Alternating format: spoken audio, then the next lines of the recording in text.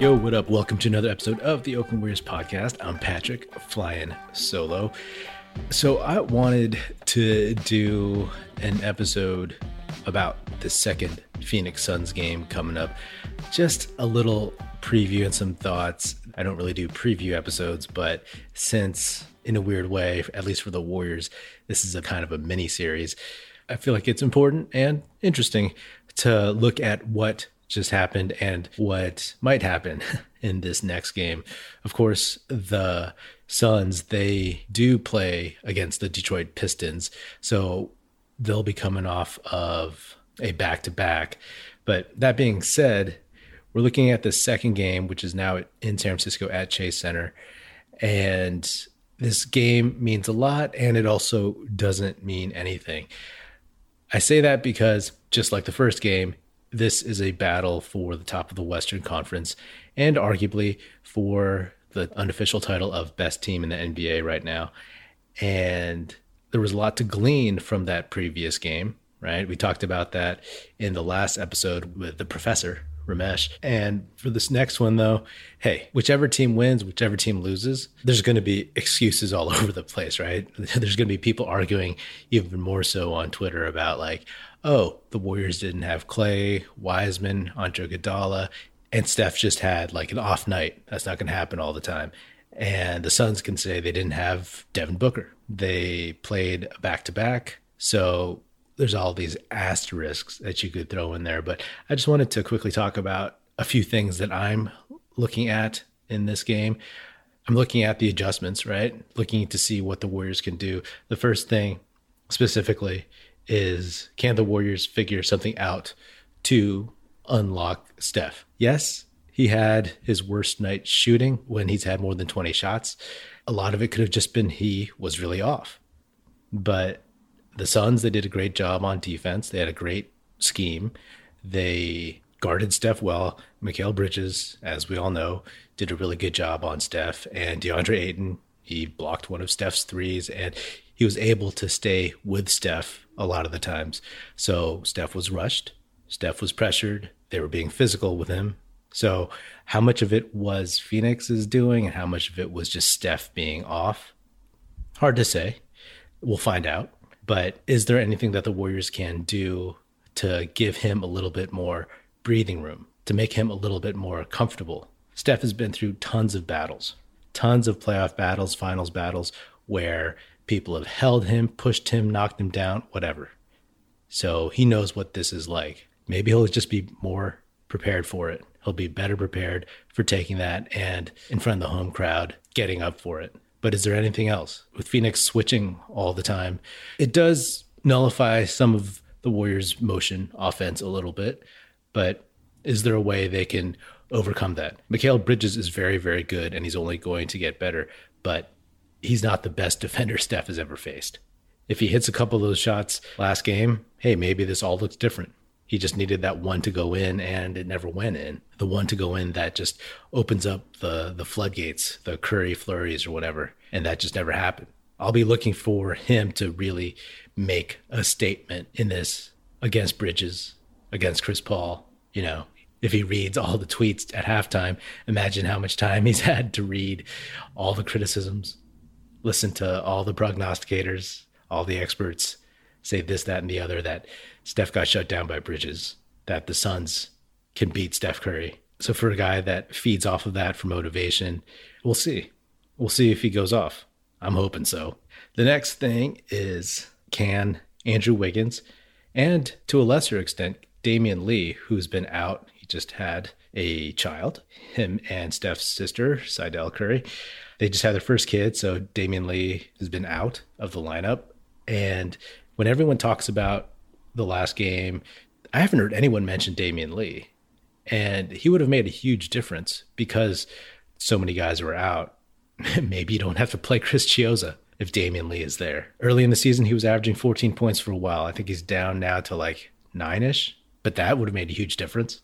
And Andrew Wiggins, I mean, I've read and heard enough since that first Suns game, enough people piling on Wiggins saying he's been playing well, but in a big game like this, he's just not that guy. But honestly, back spasms, He looked like he was 60 years old out there. He couldn't move like he usually does. So I'll give him that.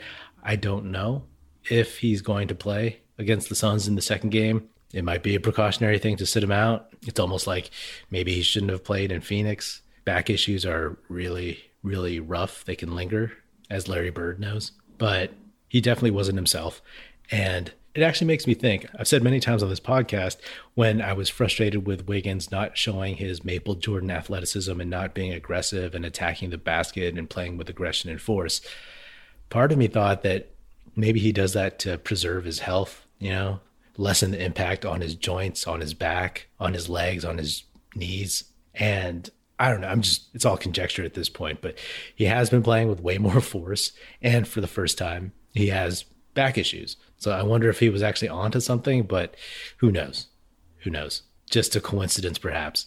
We all know that one of the flaws the Warriors have had in the non-Kevin Durant years is not having a guy in pressure situations, high leverage playoff games, playoff-like games that can just go get a bucket when the beautiful game, the system, the flow offense is not cutting it, is not working. When you had Kevin Durant, easy bucket. One of the greatest scorers of all time, unstoppable. 5 seconds left on the shot clock, give it to KD, and he'll get a bucket. Now, Wiggins obviously is the replacement at small forward, and he's nowhere close to being anything like KD, but he's also not Harrison Barnes either. Wiggins can go get a shot if he needs to. It's just that he's working into that consistency right now. He has like 7 years of a terrible reputation that he's working his way out of, potentially. It seems like it. You wouldn't want him as your number one option, but as your 3 or 4, hey, get a bucket, get to the line. When healthy, I think he could help with that. I mean, the other thing is he's been missing his free throws lately, so hopefully he can start hitting those, or else it doesn't really help as much outside of getting you into the bonus sooner and getting some of their guys in foul trouble. Jordan Poole was great, and if he can bring that, that's huge. But if Wiggins is feeling better and he plays and he can bring you more of what he normally does, and if D. Lee can just come in there and, if anything, hit a couple shots and prevent the Warriors and Steve Kerr from playing Chris Chiozza so many minutes, then that would help. The third thing is, what can the Warriors figure out against DeAndre Ayton? I was impressed by Ayton. Beginning of last season, I thought he was just a big stiff, but he's way more athletic than I ever thought. And that's tough. He's got good touch around the basket, and clearly he had his way early on against the Warriors defense, against Kevon Looney, even against Draymond Green. Obviously, James Wiseman is out there somewhere, but he's not ready for this one. I wonder if you play Jonathan Kuminga against him, just for some spot minutes even. Try him out. Kuminga is tough.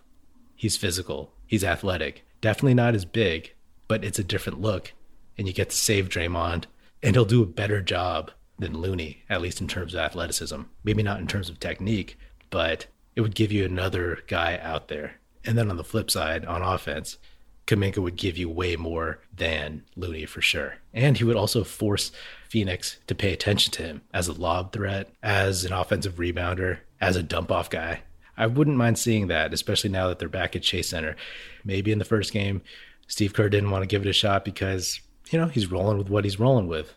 And the Warriors had a lead for a hot second. So you don't want to test Kuminga on the road in this high-pressure situation. But maybe now it's something he'll try. I mean, I would have loved to have seen Kuminga in Phoenix, but now in San Francisco, just another big body. And in the long term, you hear Bill Simmons talked about Miles Turner, trading James Wiseman for Miles Turner. And a year ago, I'd be like, hell no. And, there's a part of me that's like, well, now that we can see that Jordan Poole and Jonathan Kuminga, and to a lesser extent so far, Moses Moody, are kind of these future young bridge players, potentially, maybe Wiseman is more expendable. Maybe if you foresee Wiseman and Kuminga down the road kind of conflicting a little bit, with Kuminga as a small ball center, forcing Wiseman off the court, then maybe you make that move. Maybe you see like, okay, we're not giving up the future. We have a future, but then we're just ensuring the present a little bit more. It's intriguing, but here's the thing. It's early. That was the 21st game of the season. and you've waited on James Wiseman this long. I want to see how good he is. I want to see what he looks like out there. If he stinks, yes, his trade value probably goes down, but I doubt he will stink as long as he's healthy. I mean, if he can play eventually at the end of the season, reasonable minutes, and I'm not talking playing straight up with DeAndre Ayton in the sense that they cancel each other out. That's not going to happen yet. That's not going to happen in the 2021-2022 season. But I will say that I think James Wiseman can get to the point where he'll give you good minutes against a DeAndre Ayton type. He might foul out, but he'll give you 15 to 20, where Ayton has to work, where Ayton doesn't get to just drop it over a 6'6" power forward or a 6'9" center who can't jump. I wasn't willing to sell low on Wiseman over the summer or at the start of the season. I'm not necessarily willing to sell low right now either. The whole thing is that the Warriors need to see this lineup intact, and it's almost there. There's no panic, right? There should be no panic. DeAndre Ayton is not the reason the Warriors are going to lose. He contributes to that, but let's not shuffle the deck completely over one game or even two. Let's see this whole lineup out there with Clay, Andre, Damian Lee, Wiseman, and then roll it out. See what we got. I wish Devin Booker was playing tomorrow because I want to see how well they do with a full lineup against the Warriors. Miles Turner would be really helpful, but I don't know. As tempting as it could be to punt on Wiseman and just ensure that you have that big body, that tough guy in the middle, that veteran experience who can just handle it, I want to wait and see what this squad has intact because this team is still damn good. And a couple of those other shots fall, some of those terrible turnovers the Warriors had, if they don't cough the ball up, that first game turns out another way. Just because Steph shot terribly and Draymond threw some terrible passes doesn't mean that James Wiseman should be on the move. Football fans, I'm sure we all love an action-packed, high-scoring NFL game, but with the latest no-brainer from DraftKings Sportsbook, an official sports betting partner of the NFL, you'll be a winner once a single point scored. New customers who bet just $1 on any team to score can win $100 in free bets. It's that simple. If Sportsbook isn't available in your state yet, you can still get in on the NFL action. Everyone can play for huge cash prizes all season long with DraftKings daily fantasy sports contests. DraftKings is giving all new customers a free shot at millions of dollars in total prizes with their first deposit. Download the DraftKings Sportsbook app now, use promo code TBPN, bet $1 on any team to score, and win $100 in free bets. If they score, you score with promo code TBPN this week at DraftKings Sportsbook, an official sports betting partner of the NFL. Must be 21 or older, New Jersey, Indiana, or Pennsylvania only. New customers only. Minimum $5 deposit and $1 wager required. One per customer. Restrictions apply. See DraftKings.com/sportsbook for details. Gambling problem? Call 1-800-GAMBLER. And that's the funny thing. I was listening to another show, and it was a national show, and they were talking about how, they brought up Bradley Beal again. I thought that was dead. Bradley Beal as the guy who can just go get a bucket. Sure, great, but what? Before this game, all that talk had died down. And maybe it was just one or two voices, but I'll be damned if that's going to become a thing again all of a sudden after one loss where Steph just shot poorly. Yes, it's an issue. There's an issue of when defenses tighten up in big games in the playoffs, how are you going to score if the shots aren't falling? We've seen the Warriors' shots not fall. We've seen that against Charlotte. We've seen that against Memphis. And for Steph, we saw it against Phoenix. I don't think it's necessary. I think if Wiggins is healthy, he gives you a lot more. I think Poole negates some of that need. And of course, right now we're just talking about on-court stuff. There's all the contracts and who you'd have to trade to get Bradley Beal. To me, that ship has sailed. That case is closed, whatever. The Warriors will be fine. They'll be there standing at the end as long as health stays on their side to a reasonable extent. I always say that 3 goals are health, playoff positioning, and getting the newer, younger guys who haven't played big playoff minutes, who haven't seen those pressure situations, getting them acclimated to it, getting them prepared for those games, that environment. And in the first Phoenix game, health, sure, everyone stayed healthy, and they got their guys who weren't playing rest, I suppose. They didn't come out of this game unhealthier. Playoff positioning, they lost, so they're now tied for first in the West and first in the league. It's a loss, so what have you. you move on. And then in terms of getting the guys acclimated, yeah, Moody and Kuminga didn't play. Wiggins had an off game fighting back spasms, but Jordan Poole, like I mentioned in the last episode, he showed he's prepared for this. He showed he loves the big moments and the big games. He's not afraid and he wants the shot. And those are the guys that help you win. Anyway, those are the things I'm looking for in this next game. Like I always say, take the long view, You look at these games, you break down what are good things, what are bad things, what are things that are correctable, things that are starting to get a little problematic, and just keep trying to improve and hope that health stays on your side. Oh, and the last thing that I actually want to mention is, how will the Chase Center crowd be? Outside of the Memphis Grizzlies play-in game at the end of last season, this will be the biggest game in Chase Center in terms of the atmosphere, in theory, and the two best teams, again, going at it. I've never been to Chase Center, but who is in this Chase Center crowd? What is the makeup of this crowd?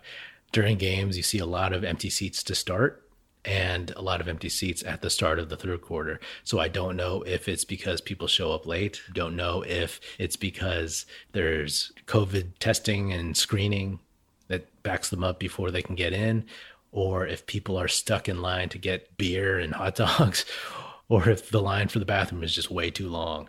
But does this crowd have a soul, or is it just like, I have a lot of money and I'm just going to go to a show and cheer when things are going good and just sit on my hands when things are going bad? I don't know.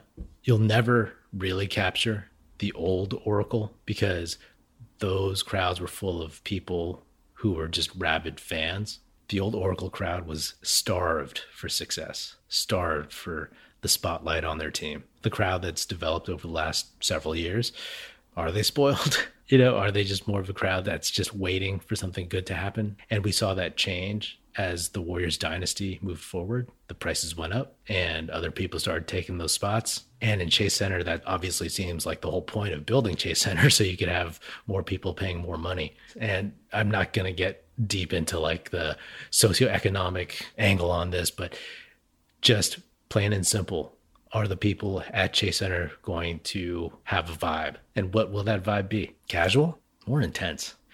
Hoping for the latter, right? Hoping for the latter. Because one thing is those moments we've all seen where Steph, goads the crowd on. He puts his arms up and tells them to get louder to get into the game when he plays to the crowd. And then Jordan Poole has done that a few times. I mean, part of that is showmanship, but part of it is also, it seems like he feels the need to get that crowd going. A home crowd helps so much, obviously. And in a game like this, it could give that little boost that will help Steph's shot get just a little bit more online, hopefully. I'm looking forward to this one, and I'm hoping for a Warriors win. But whichever team wins, it's just a win. Whichever team loses, it's just a loss. Without Booker, without Clay, without Wiseman, these teams are incomplete. And I mean, the only thing is if one team blows the hell out of the other, that might actually mean a little something.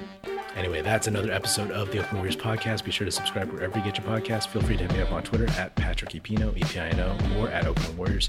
Check us out at OaklandWarriors.com, and be sure to tell your fellow Warrior fan friends to tune in and listen. The Oakland Warriors podcast is produced by National Film Society and is a part of the Basketball Podcast Network. And if you get a chance, we would love if you could leave us a 5-star rating on Apple Podcasts, and even better, leave us a glowing review where you say really, really nice stuff about us. Thanks. That's it. Music in this episode provided by Paper Sun. Special thanks to Paul Amardo for production support. See you next time, and go Dubs.